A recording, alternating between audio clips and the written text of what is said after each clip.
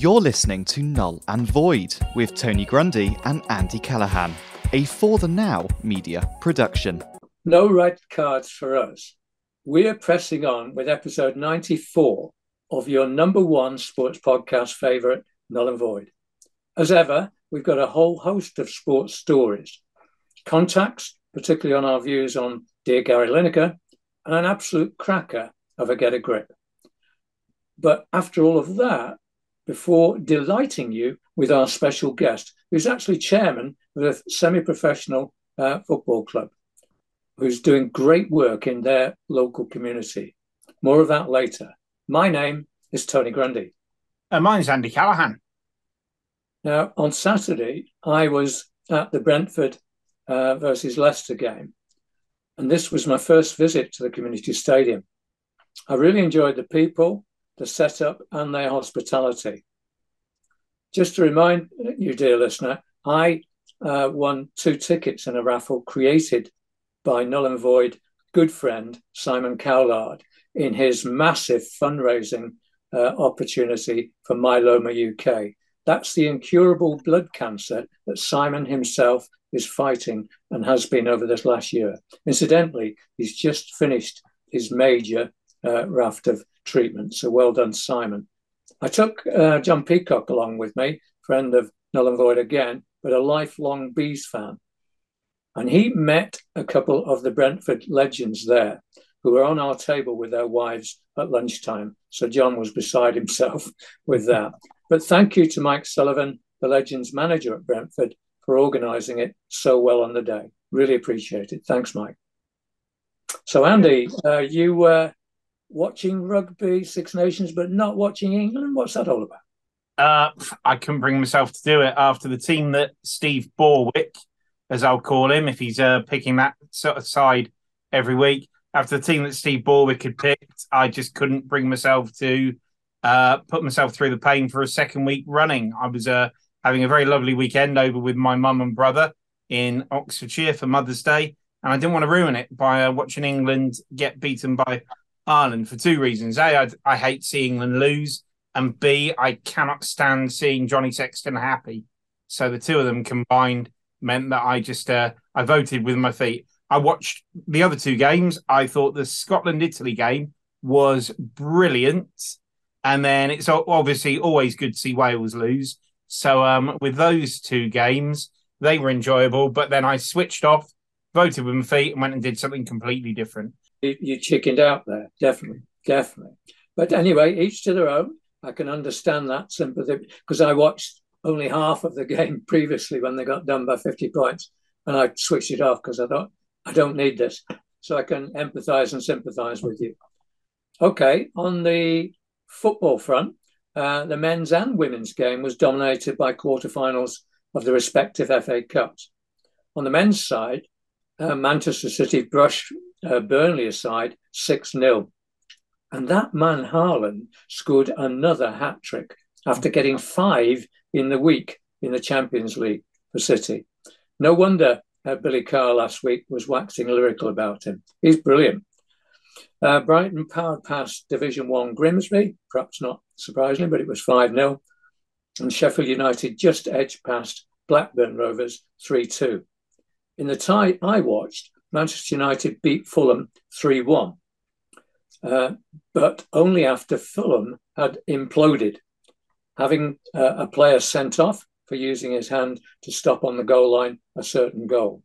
Football rules state quite clearly that is deemed foul play and a red card must be awarded.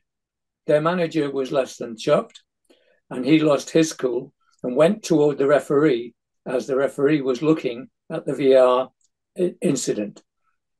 So he was sent off. Then, if it wasn't enough, their 6'5" striker, Mitrovic, who I wouldn't argue with, to be honest, the size of him, verbally abused the referee and then got him by the shoulder. And that was another red card. Could be a long spell of suspension for him. We don't know yet. But the result of all of that was, bearing in mind United were 1-0 down at this point, was United had a penalty.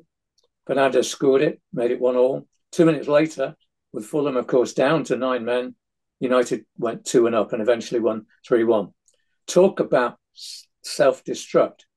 9 men and their manager off down the tunnel. And, you think about those Fulham fans that travelled close on 300 miles. They had problems because there were no rail, it was a rail strike, and there were problems on the M6. What a bad day for them. So the result of all of that is United face Brighton at Wembley in the semi, and City play Sheffield United. At this stage, the idea of a Manchester City-Manchester United final is, of course, a possibility. And that's never happened before, a final between those two in either the League Cup or the FA Cup. Oh, wow. So that would be quite something, wouldn't it? Yeah, I mean, in the Fulham game, I was watching that, and yeah, they just, as you say, imploded, I think is the right word. Just absolutely lost their marbles in a couple of minutes of madness. I mean, the first penalty, you and I talked about it when we were getting ready for the show. Totally agree. It is a penalty under the way the laws are written. I think it's very tough on a player because, he's there and he's actually made the effort to pull his arm into his body and away from it. But under the letter of the law, now we could say that the law is an ass, but under the letter of the law, then, it was the right call. It was a penalty. It was a red card. But then after that, it just descended into chaos. Yeah. I mean, utter madness. But then if you want to talk about utter madness in football, that would normally have taken the cake. But this weekend, then in the Premier League, we had the manager going one step further, didn't we? In what was, I think, up there with one of the top 3 or 4 best things I've ever seen in terms of post. Talk about comical. It was hilarious. I don't think he left anybody out in his criticism, in fairness, but he slagged the players off and said that they were, selfish. They weren't a team. And basically, Spurs for 20 years have won nothing. So, in other words, Daniel Levy, that's a dig at you, mate, because they haven't won a trophy. I don't think he left anybody. I think, he, apart from talking about the car park attendant, he had to go at everybody. And I think, for our listeners who may not have seen it, that was a Spurs manager Antonio Conte after they'd given away a 2-goal lead to end up drawing with Southampton. And I think, as you said, Tony, it's probably the longest ever resignation speech given before someone gets the sack. I think, to be honest, we'll be talking to a football club chairman a bit later. At some point, you're left with no option whatsoever. And I think even by the time this podcast goes out, I think he may be, he is already back in Italy because there's an international break on. He'll stay there, but that's just personal view. I'd rate it up there. The best ones I've seen in terms of manager meltdowns is right there with Kevin Keegan's I'll love it if we beat them, love it. Right up there with Rafa Benitez's fact. And right up there with Jose Mourinho's three times. It's right up there with all of those. It was you're watching it with your jaw on the floor going, what's he doing? If ever there was something rehearsed, he was going to say it at some stage, and that was obviously a brilliant opportunity. So the only thing he didn't have in front of him was a script. But anyway, on the basis that we're always politically correct on this podcast, Roy Hodgson, on the basis of getting people back into work in retirement, has been reappointed as Crystal Palace manager till the end of the season. Good luck, Roy. He's 75 years old. There's hope for us all yet. Oh, just a whippersnapper then, yeah. But following government guidelines. On the WSL side, the draw for the semi-finals has been made. We'll come to that in a second. At the weekend, in the quarterfinals, Manchester United ladies won at Lewes. Aston Villa surprisingly beat Manchester City 2-1. Chelsea beat Reading and Brighton beat Birmingham. So that draw for the semi-finals has been made. And it's an interesting one. Villa will face holders Chelsea at Villa. The game is being played. Manchester United are at home and facing Brighton. So that actually means the men are playing Brighton in the semi-finals and the women are playing Brighton in the finals. I don't know what the odds on that would have been, but that's what's happening. So good stuff, eh? Just finally, I don't know if we want to get the odds. We could always ask Ivan Toney. Yeah, indeed, he'll get a bet on for us. But yeah, the international break is on. Amazingly, we've got qualifiers for 2024 Euros tournament being played this week. England face a tough trip to Italy, then a home match against Ukraine. Scotland, similar way, play Cyprus, but then a tough one against Spain. Wales play Croatia and then Latvia. And finally, Northern Ireland plays San Marino and then Finland. We'll give you the updates next week. Now, Andy, rugby union, you got quite a bit on that, really, including a retirement. Yeah. Well, we'll start off. It was the final weekend of the Six Nations that we've talked about, and Ireland did secure their Grand Slam over England with a 29-16 win. They never really looked threatened, and although a late try by England maybe puts a bit of glitter on the poop, I think there was clear blue water between the two sides. Having said that, the Freddie Steward red card in the first half, that was never, ever a red that Jaco Piper pulled from his pocket. If we're giving red cards for those sort of things, then we may as well just pack up the whole shebang and play touch rugby from now on. There was no way for Steward to avoid Hugo Keenan. Unsurprisingly, RTE, the Irish television company, had every angle in slow motion, unlike when James Lowe's try was given against France and they held back the coverage. But Steward's trying to pull out of that tackle. Keenan has dipped into his elbow in trying to pick up a bouncing ball, and it's just, I can't see how they've come to the decision that that's anything other than a rugby incident, as I think the terminology was coined on Saturday afternoon. Fans are paying £100 to £200 for a ticket now to watch these games, and seeing a match that's ruined after 10, 20, 30 minutes by decisions by guys who've not actually played the game at any decent level. I think there's only one referee on the international panel at the moment. I could be wrong, but the only one I think on the international panel who's played top flight rugby was Carl Dixon, the English referee who used to play scrum half for Harlequins.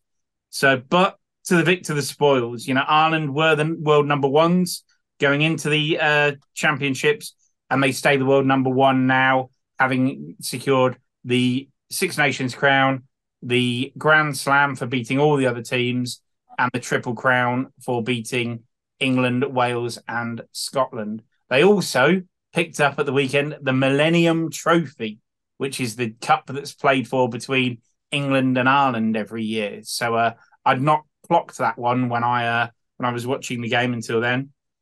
But basically, I think it shows that them and France are way ahead of everyone else in the Six Nations Championships. So it'll be interesting now how Ireland, who normally revel under that underdog sort of title, actually cope with the pressure going into the World Cup in September of being one of the hot favourites. So I'm predicting that, as ever, they'll go out at the quarterfinals. So watch this space. Right. Okay. So France. What else? Yeah, France beat Wales 41-28 to round off their campaign. And then Scotland were clinging on to a 19-14 lead against Italy and looking like they might undo what had been a really good campaign for them with a loss to a very good Italy side before, in the final minute, a break from their own line. All Scotland needed to do was just kick it off the pitch and the game's done and dusted. But no, this Scotland side don't like to leave their supporters without their hearts in their mouths. So Scotland actually ran from behind their own line right up the other end of the field to score as the clock went red, and ended up winning it, taking the bonus point and a 26-14 win. So that, for me, was the epic game of the weekend. Italy played some great rugby. Scotland played some good rugby. It was real end-to-end stuff. And right up to the final whistle, we didn't know who was going to come out as the winners. So a cracker there. And likewise, in domestic game, there was the Premier Rugby Cup, which I guess would be rugby's equivalent to the League Cup. And often it's played through the international windows so that teams blood some of their reserves, some of their younger players, some of their less experienced. Exeter beat London Irish in extra time to win that one 24-20, having been losing with about 7 or 8 minutes left in normal time, scored a try to bring it to 17 all, and then in extra time ended up winning 24-20. So Exeter take the first domestic cup of the season. Excellent. In the retirement, so the Women's Six Nations starting this weekend, England captain and number 8, Sarah Hunter, has announced that the game against Scotland on Saturday will be her last game for the Red Roses. She retires as England's most capped player, either men or women, with, at the moment, 140 caps. She played the first game for the Red Roses back in 2007 and has gone on in the subsequent 16 years to win 9 Grand Slams, playing 3 World Cup finals, and then winning the World Cup in Paris in 2014. She's been the captain of the team for the last 8 years, and it's an absolutely awesome career. When she started, England women were amateurs, probably playing in front of a couple of hundred people. Now they're full-time professionals and being watched. The game against France at the end of this tournament is being played at Twickenham and will likely have a crowd of over 45,000 people. Brilliant. And has been right at the heart of that transformation over the last 8-9 years. People always talk about leaving the jersey in a better place than you inherited it, about making the badge a bit bigger and the flame a bit brighter before you hand it on. And Sarah Hunter has definitely done that in her career. Brilliant. Do you want to do rugby league before you do your next retirement? Not your retirement, but somebody else's. Yeah. Yeah, big announcement, null and void fans. No, so Warrington and Catalans kept up their unbeaten start to the season, beating Lee and Hull Kingston Rovers, respectively. Leeds, my Rhinos, lost to Castleford in a close game on Thursday night. Well, Wigan edged Huddersfield, and the reigning champions, St Helens, got their campaign back on track with a 20-12 win over Hull. And this week also saw the start of the wheelchair rugby league season with England's World Cup winners back in action. So Wigan shocked the reigning champions Halifax, winning 59-45. The Rhinos beat Warrington 118-12. And the London Roosters beat, what a great name, I love that. The London Roosters beat Hull 64-42. Excellent. Okay. Hockey under retirement, a big name again. Yeah, so another big name hanging up her boots today was the England and Great Britain goalkeeper Maddie Hinch. She's announced her retirement after 15 years of international hockey and 186 appearances for England and Great Britain.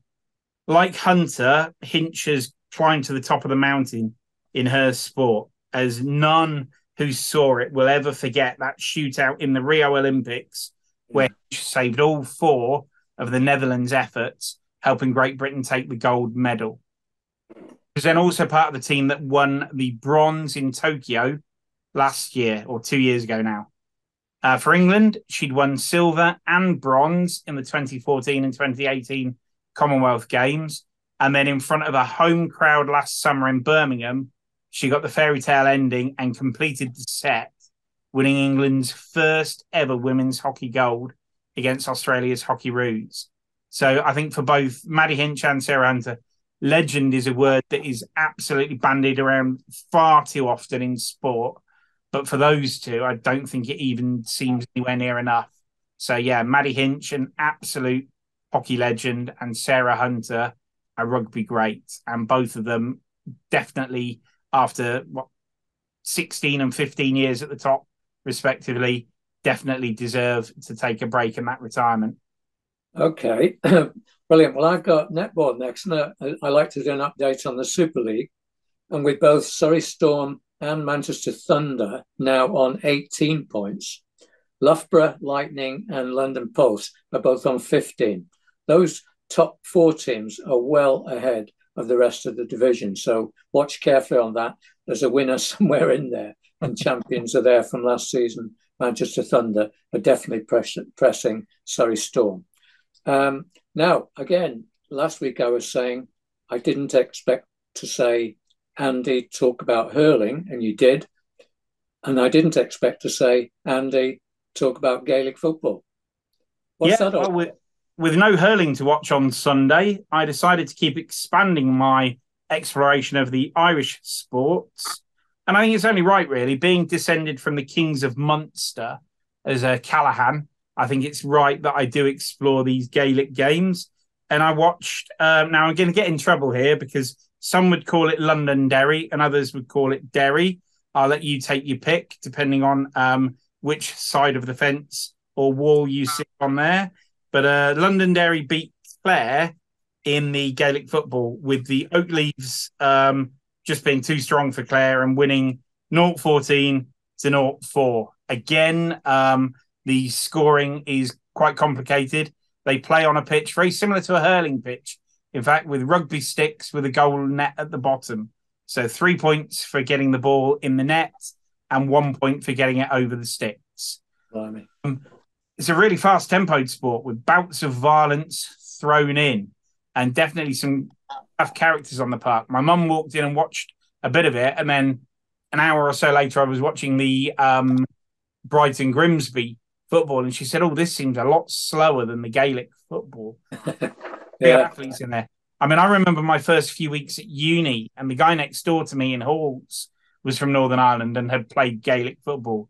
So Quinny, as we knew him, decided to play for our halls team in the inter-department league at rugby. He'd never played rugby before. So as his mate, I was told to look after him. At the first line out, the opposition prop just stepped across slightly and bang, Quinny's just knuckled him and knocked him absolutely spark out. I looked and said, "Quinny, what are you doing?" And he just smiled and said, "Getting my retaliation in first, Andy." And that seemed to be the approach that he took then playing rugby for the rest of that year. And it had been one that he brought over from his Gaelic football days. So, getting his retaliation in first. So, there was a little bit of that in the game between Londonderry and Clare, but obviously as top flight players, but they are amateurs, it's unpaid, but as top flight players, they maybe kept their discipline a little bit more than Quinny managed to. All right, thank you for that. That's another first on Null and Void.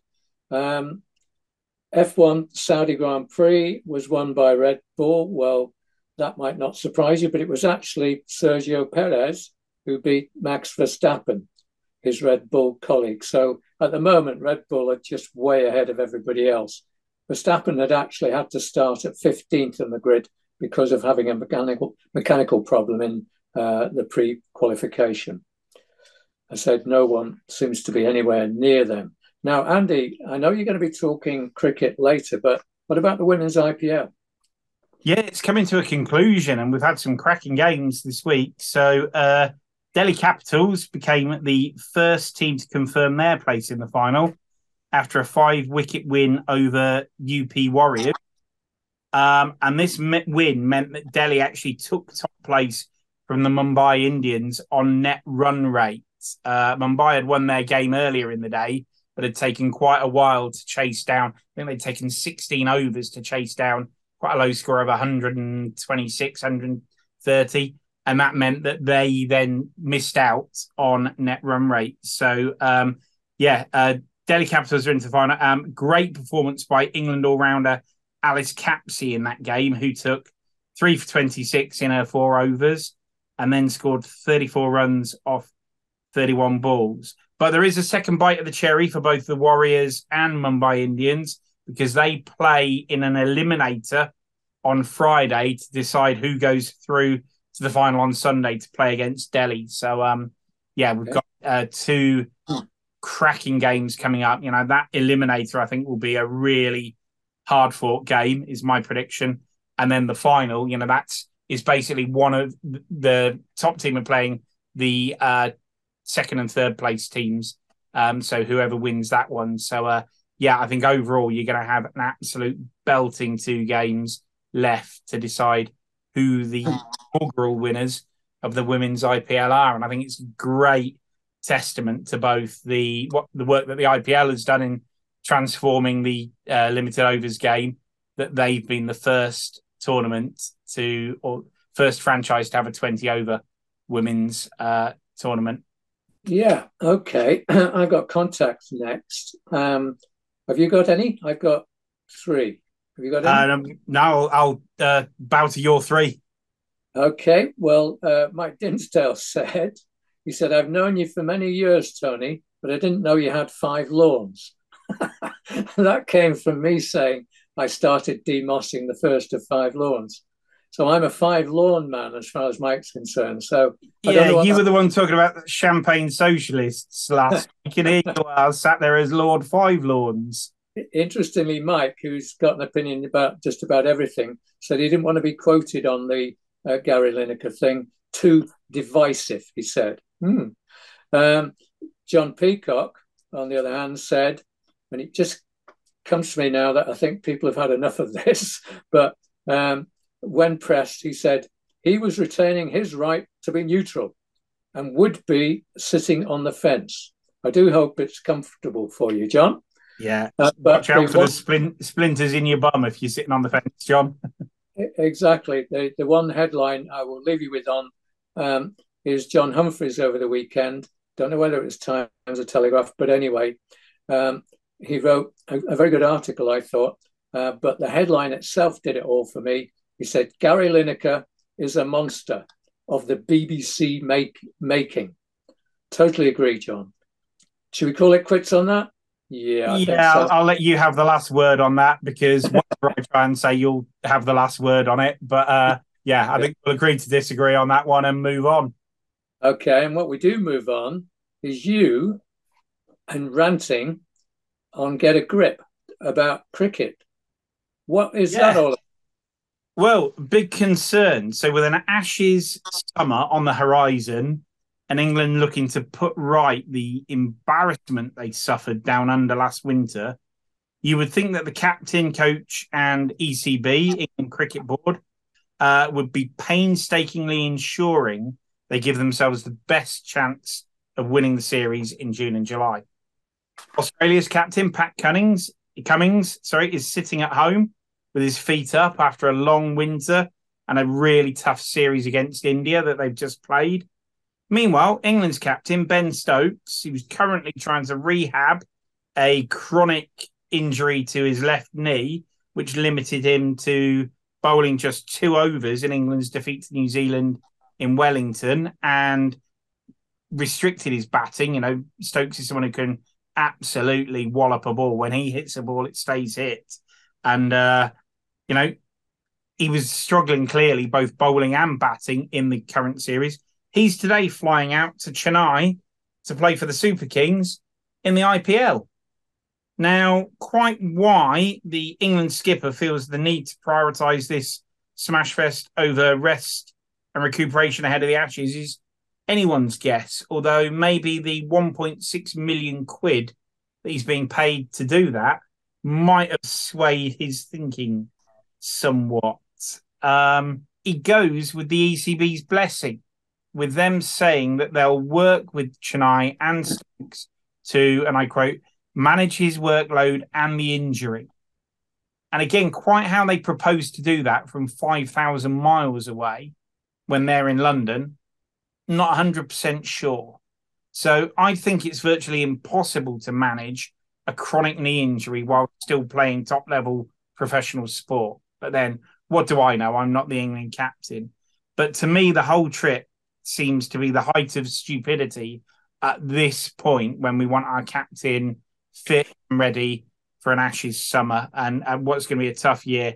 And then potentially he's still talking about making a comeback into the 50-over side for the World Cup in India later this year. So if you want him for the Ashes in the World Cup, I think you'd be having a conversation about maybe miss out on the 1.6 million quid this year, Ben.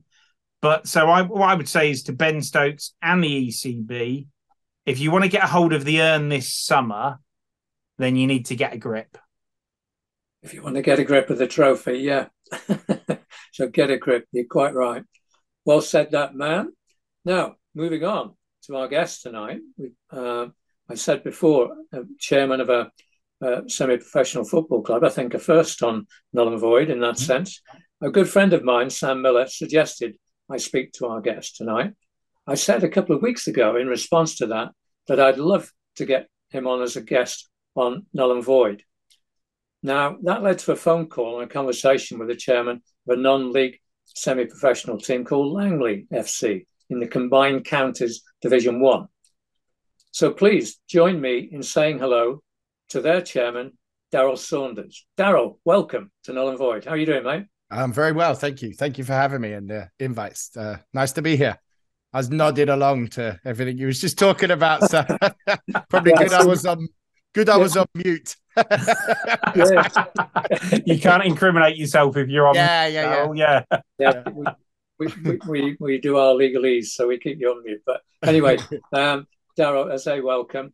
How are you doing? I mean, my first question would be: you're chairman of Langley FC. Why are you chairman of Langley FC? What's brought that about? What's the link for you?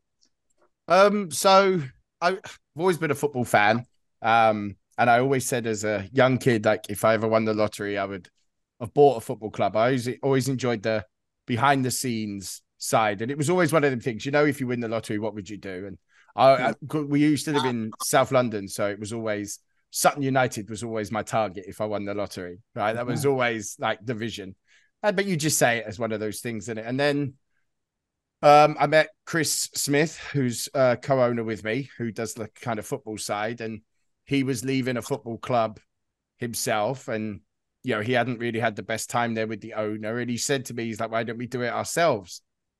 And I was like, I mean, is it that easy? Like for a start. So for about 18 months, we had this discussion and we looked around and we thought about maybe starting our own, but that takes quite a lot of work. And then while we was away, I was on holiday with friends who also on the board, who owned the club with me. Chris found Langley and sent it all forward, and we had a look. And, as I say, I'm from certain parts of South London. So it was the town, the area, the story of Langley, like being such a family club, started as a pub team. And so it just felt like the right thing to do, and we just, we took that step into the unknown, as they say. So, it was just meeting of people and opportunities and timings really more than anything. And I think a little boyhood dream that you can't really pass up if you've got the opportunity in it. So, I mean, you say that Chris looks after some of the football side, Darryl. So, yep. what are your sort of key roles? If I were to look at it and say, what are the key things that you have to do from your side of the club? Spend money, everything, I guess.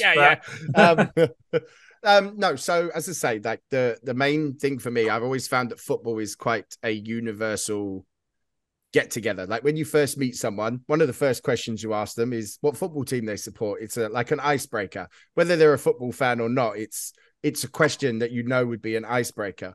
And so I'm interested in using that as a base to help more community side. That's me. I'm looking to make an academy. We're trying to sort out with the council about some space that they have to, take over the booking contracts of the pitches and redo a changing room for a community centre. So it's that side. The youth side of it is more what I want to focus on, but you can't help but get sucked into the other side, can you? Football's like that. It's weird. The first league game I went to, I said to one of the owners with me, I was like, I wasn't ready for how I would feel. Like I'm a Charlton supporter by heart, but this was like a different sport. It felt very personal, like when I watch Langley, it feels very personal. So yeah, it's been quite eye-opening on that one. Well, I guess you've actually got skin in the game here. I mean, I know as much as we all love our teams that we've supported from boyhood, you as a Charlton fan, Tony as a Manchester United fan, one of the very few Manchester United fans who actually comes from Manchester. and then myself as a Newcastle fan. But as you say, we all support, but at the end of the day, if they win or lose, yeah, we might be grumpy for the weekend. Tony, grumpy for the week, but actually, that's it. But you've invested here in terms of both, time, money, blood, sweat, and tears. Yeah, so it's literally a lot more personal. Yeah, and it's that, but it's also really like fulfilling. We're doing really well. We've had a really good season. We're pushing automatic promotion playoffs, which, once you get up to like step 5s and 4s, is when you start to have maybe one eye on, can we get to the conference? It would be the dream to be able to take them all the way. Much following on from what the guys before me had set up. Because Langley have been promoted like 7 times in 12 years, which is what sort of pulled us in, because they were, they had a bit of a rocket put to them. So we're just hoping that we can put something around that. We didn't need to do too much to the first team, which was, I think, helpful for us. I'd imagine some other places that have taken on teams, we didn't have to do a lot. I mean, we've got some ideas now that we've spent a season on what we want the club to look like now from a board level, now that we understand a bit more about the football. But it was more the underneath, we wanted to put the club, because they play at Slough's ground. So we're hoping to get Langley their sort of own ground, put them back in the centre of Langley, get this community centre up and running, and just give, it was very noticeable talking to the supporters how much that club means to them. They've all told me stories of the pub that this team started at, the Phillips family that started it, how they'd all meet in the park on a Saturday and have a good laugh. And so it was that really drew me in, and I want to get that back, but maybe on a more professional level. They're obviously doing well. They've got a good team, and if we can get the right people involved, I think we can skyrocket them really fast. So when you talk about the community centre, can you flesh that out a little bit in terms of what's going to be contained there? Who's it going to be for? And how is that going to involve the broader community than just those that are into football? Yes. So when the council, they took the original owner's pub to turn it into like flats and stuff, as councils do. And part of the deal was there was some old changing room centre in the park that they played. Obviously, there's been back and forth with some of them thinking they should get it for free, and then the council. So I stepped in. I was like, look, I've got no personal interest in this. If money's the issue, we want to take it on. So we're getting a 25-year lease of the changing rooms, and I want to turn it into, yes, it will be a hub for Langley, but I want to put like a boxing ring in there. I want to put netball in there. I want to put like a little cafe and maybe watch the football. Because when I went down to the youth training sessions, I see all the parents just sitting on the grass and, standing under umbrellas, and the changing rooms are right there. So the idea is if I could turn it into something that maybe during the day, the council and the job centre can use, like just something for the community. I want Langley football to feel like everyone can come and do something. I want to put some cricket nets out behind it. But as I said, I feel that football's quite universal. So it's a good centerpiece. And then I can do other stuff around it, and that's what I want that community centre to feel like. Yes, the youth team will train there on the evenings, but maybe in the day I can put on coffee mornings. We can do trading sessions, computer learning, anything, and that's why I want that park to feel like, is that anyone can come, just to keep Langley busy, really give them something. I guess you've got in Langley, I know the area well, having used to work in Slough. You have got, you're surrounded by some quite wealthy areas and towns, with Windsor just across the river and everything. But then in itself, the sort of area has maybe had a lack of investment historically. And, you've got quite a diverse population in Langley. So somewhere that people could all come together, I think, that's going to give a real focus there.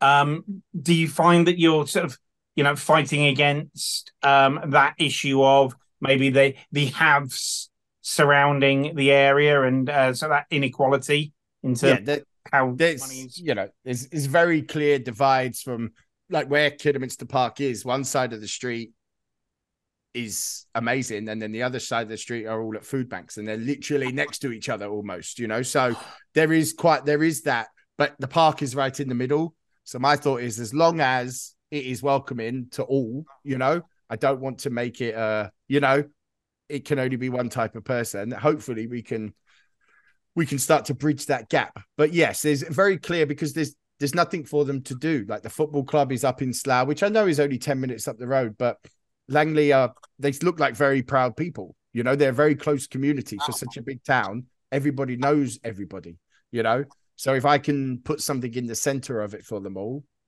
then hopefully we can start to stop that divide. So, Darryl, when you get up in the morning, obviously your mind's full of the day ahead. Yeah. But in terms of top of your list, if you were saying, I would love today to come into contact with this individual who would have this amount of money, what sort of individual is that, and what sort of money are you actually looking for, if that really is going to push things forward? So I think, obviously, I want to turn it into a community centre. So we're looking for a football brain, a guy that knows football, but I would guess it's like the community side of football, I want to start the women's team next year, and I want like the business end of football and someone to really help like push the project on. I mean, I think, through grants and stuff, we can get quite a lot, because obviously being an ex-council building, there are a lot of doors open. But I would think that we're probably pushing to the £75,000-100,000 mark. But we would need a football brain, but it's the community side of it. There's a lot of, I've spoken, to 2 or 3 people this last season alone to join in, and their motivations are not for the community.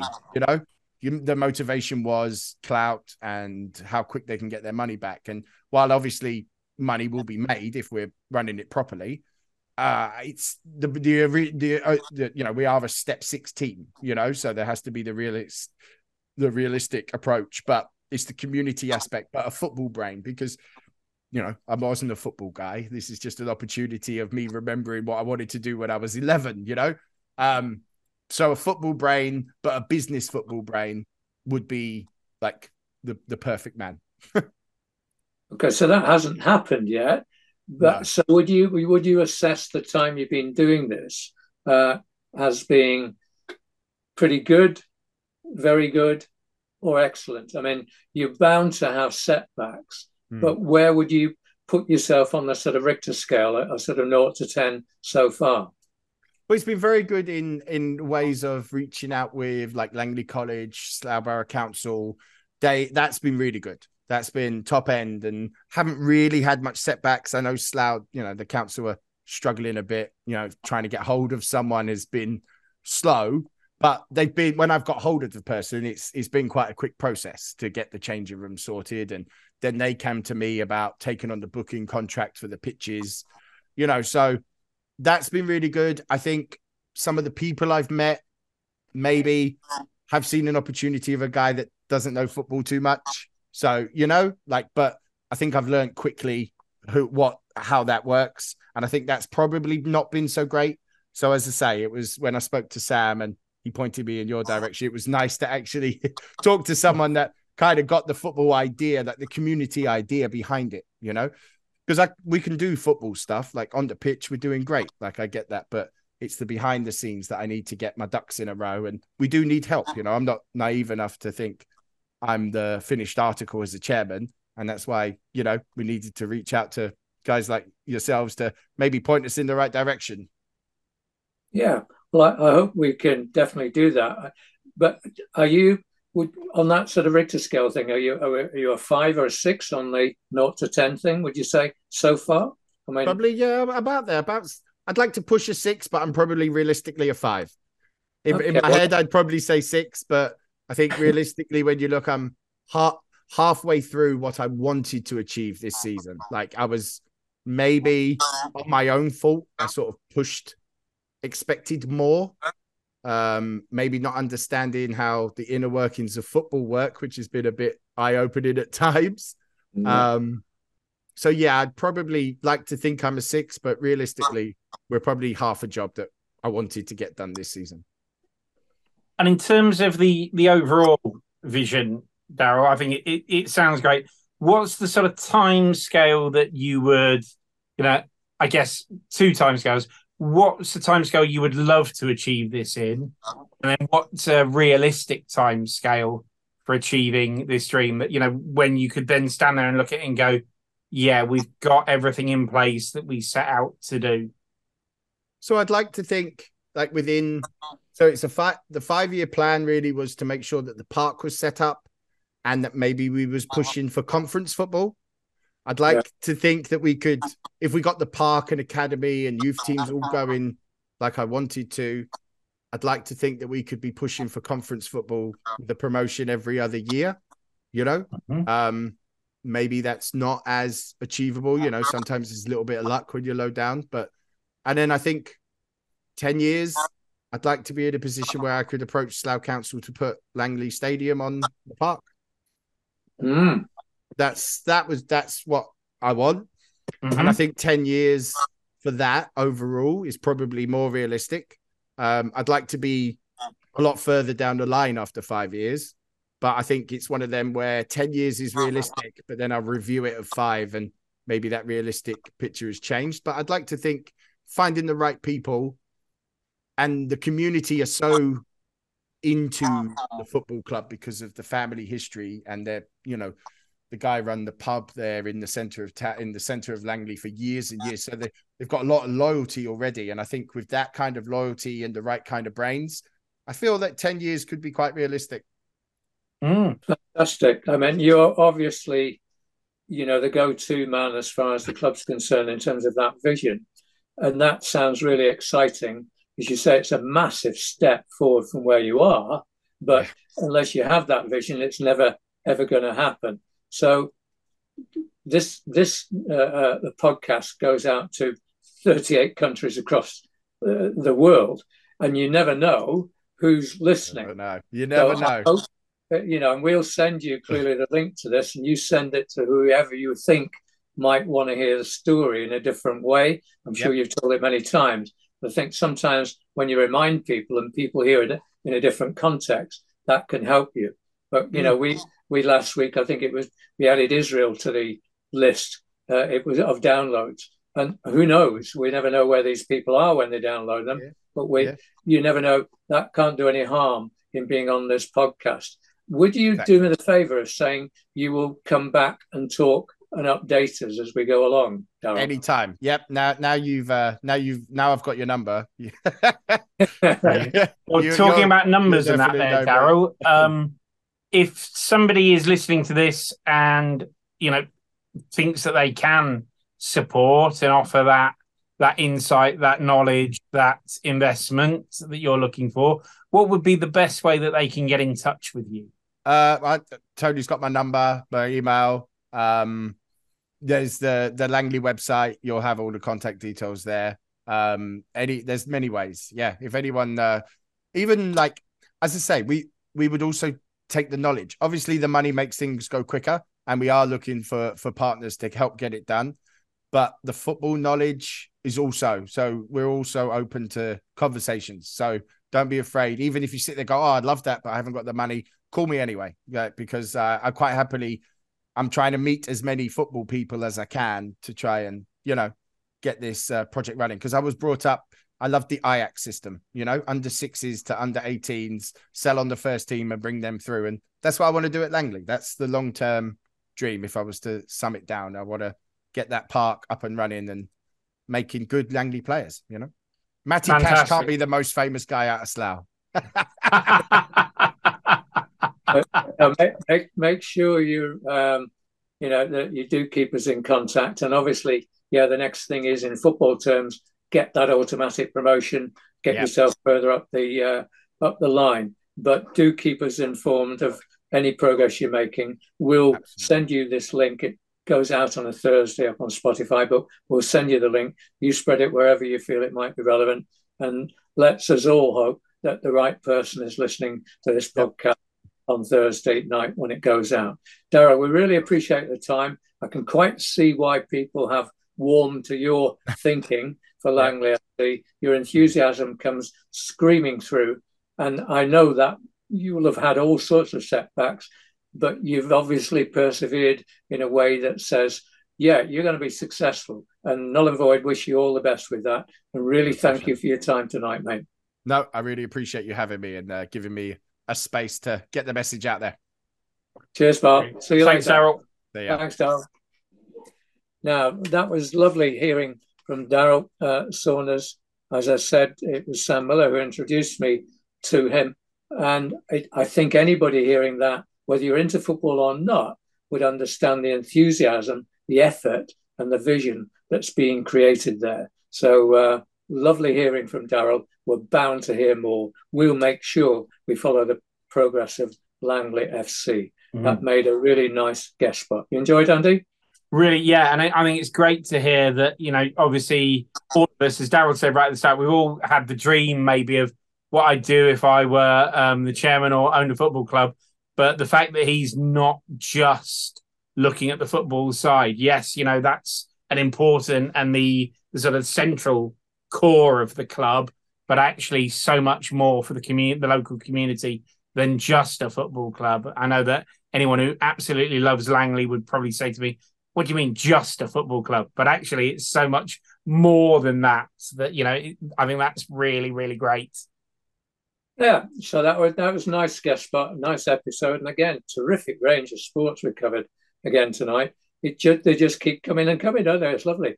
The story. Yeah, 9 sports covered tonight. So, and we didn't even get to mention the horse racing. And I am going to, after your very cruel and hurtful words, punditry, as we finished up last week, I am going to say that I finished the week very well up. Not well up enough to invest 100k in a football club, but yeah, very well up. I took a few shekels off Mr. Hill this week with Cheltenham, including backing the winner of the Gold Cup. So, yeah. Right. Impressive, mate. Impressive. So, coffees are on you next time we're together, yeah?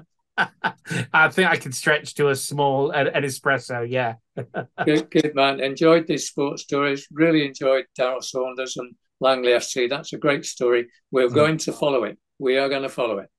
Okay. Make sure you're with us next week at a similar time that suits you and a place that suits you, whether it's Israel, Saudi Arabia, whatever. We're there with you. We love your company. Tell us what you think about what we've been saying. Get in contact with us. The contact details are there at the end of the podcast.